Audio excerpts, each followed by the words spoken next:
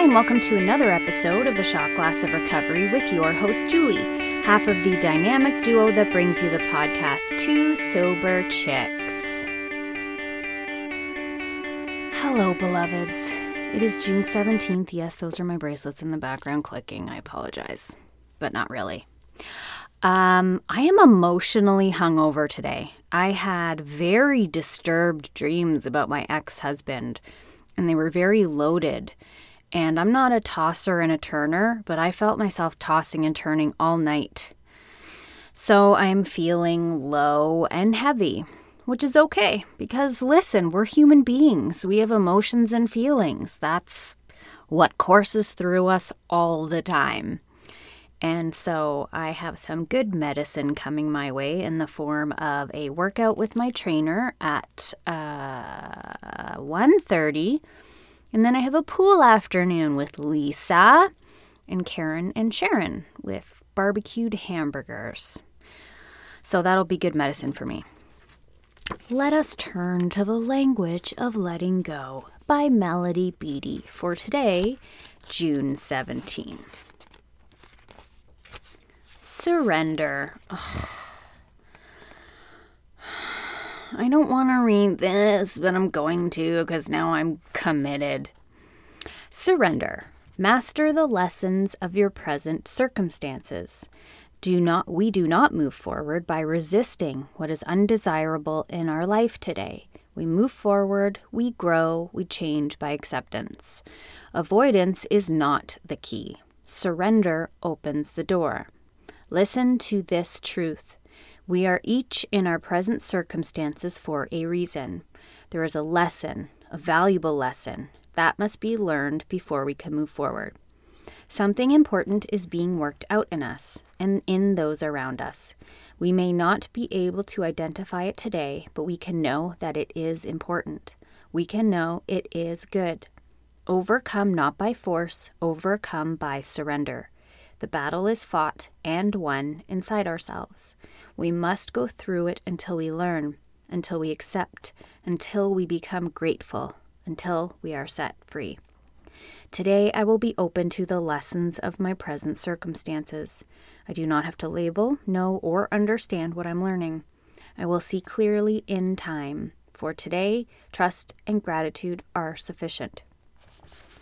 So what jumped out at me is we are each in our present circumstances for a reason. Okay, what I have to say about that is the shittiest thing to say to someone when they're experiencing something very heavy, like a death, for example. I never like to say this is happening for a reason or God has a plan when it comes to really heavy stuff because that's not typically helpful. Because the nature of God and a lot of the nature of life is supernatural in that it cannot be explained and it takes place on a spiritual level, we may never know what the reason is. I think it's quite insensitive when someone's been given a terrible diagnosis or they've lost a child or they can't get pregnant or they've lost their job, whatever it is. To say there's a reason for everything, maybe God has a reason, and maybe we may never know that. But in the moment, what I think is required is compassion and empathy and kindness and care. And so, of course, I believe in the mind of God that He divines everything. He either makes it happen or allows it to happen. But then that brings up the question of evil and suffering. Why does God let that happen? We don't know. If we could understand God, He wouldn't be our higher power. He wouldn't be prayed to, worshipped. God is a complex being, and we will never understand Him. We will never understand the question of evil or suffering, and we have to be okay with that because a lot of us are way too smart and intellectual in recovery to think our ways through it. That's why surrender is so important. That's what that reading is talking about. Because when we surrender, we give up the right to understand something, and we just trust that there is a higher power, a higher being that has its hands on us and is watching our lives. And just because we don't get what we want or we're handed a difficult hand in life. It doesn't mean that we are alone. It doesn't mean that we are not loved. It doesn't mean that we are not growing. It just means we don't understand. And sometimes that can be the most powerful prayer. When we say, God, I don't understand. Just please help me through this. Lord knows you and I have had a lot of moments like that where we don't understand. But it doesn't mean we can't find peace through the journey. Recovery is a lot about that. It's a lot about a design for living that really works, which is what it says in our big book.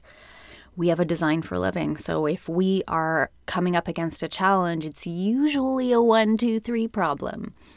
1 being I can't, 2 being he, it, she, however you refer to your higher power, 2 being he can, 3 being let him.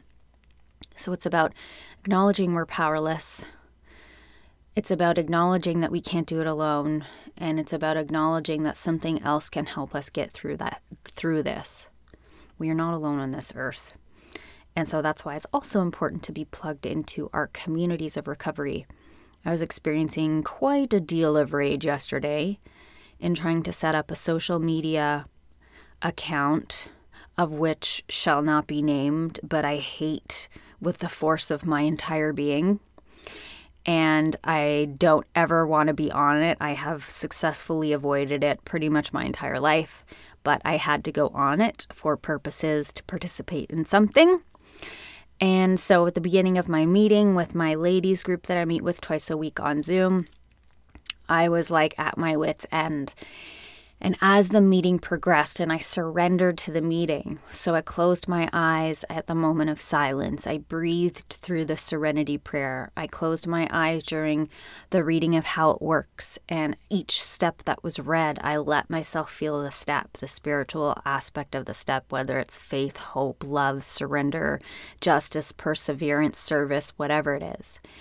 And then I let myself sink into a reading that we do up here. I don't think it's done in the United States of America because all my American friends are like, where did you hear that? It's called Yesterday, Today, and Tomorrow. Yesterday, I renamed it Yester Moment, This Moment, and Yonder Moment. It reminds us to be in today because that's all we have. I only have right here and right now. Right now is the moment I was hoping for yesterday. And tomorrow I'll be there eventually. But right now I need to stay where I am. And we read through the big book. We were reading Bill's story. We had our shares. We paused with a moment of silence. We ended the prayer with the meeting with the serenity prayer.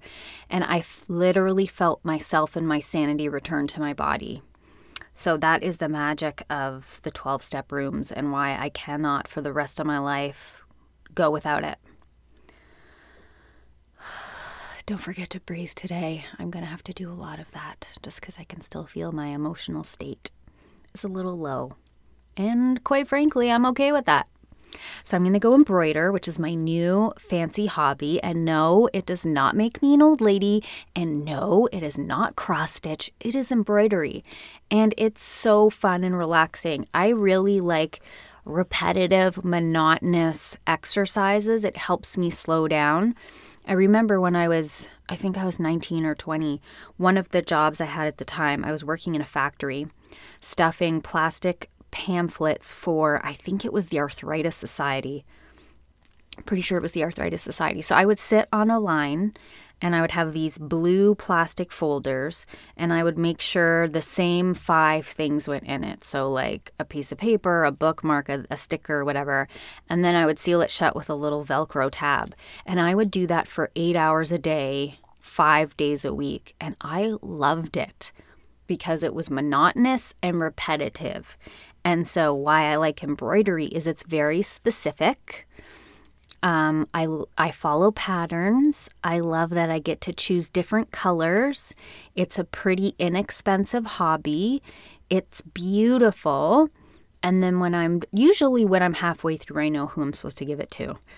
And I have sent them to friends. I have sent them to institutions. I sent one to the Jesuits here in Pickering because they lost quite a few Jesuits due to COVID.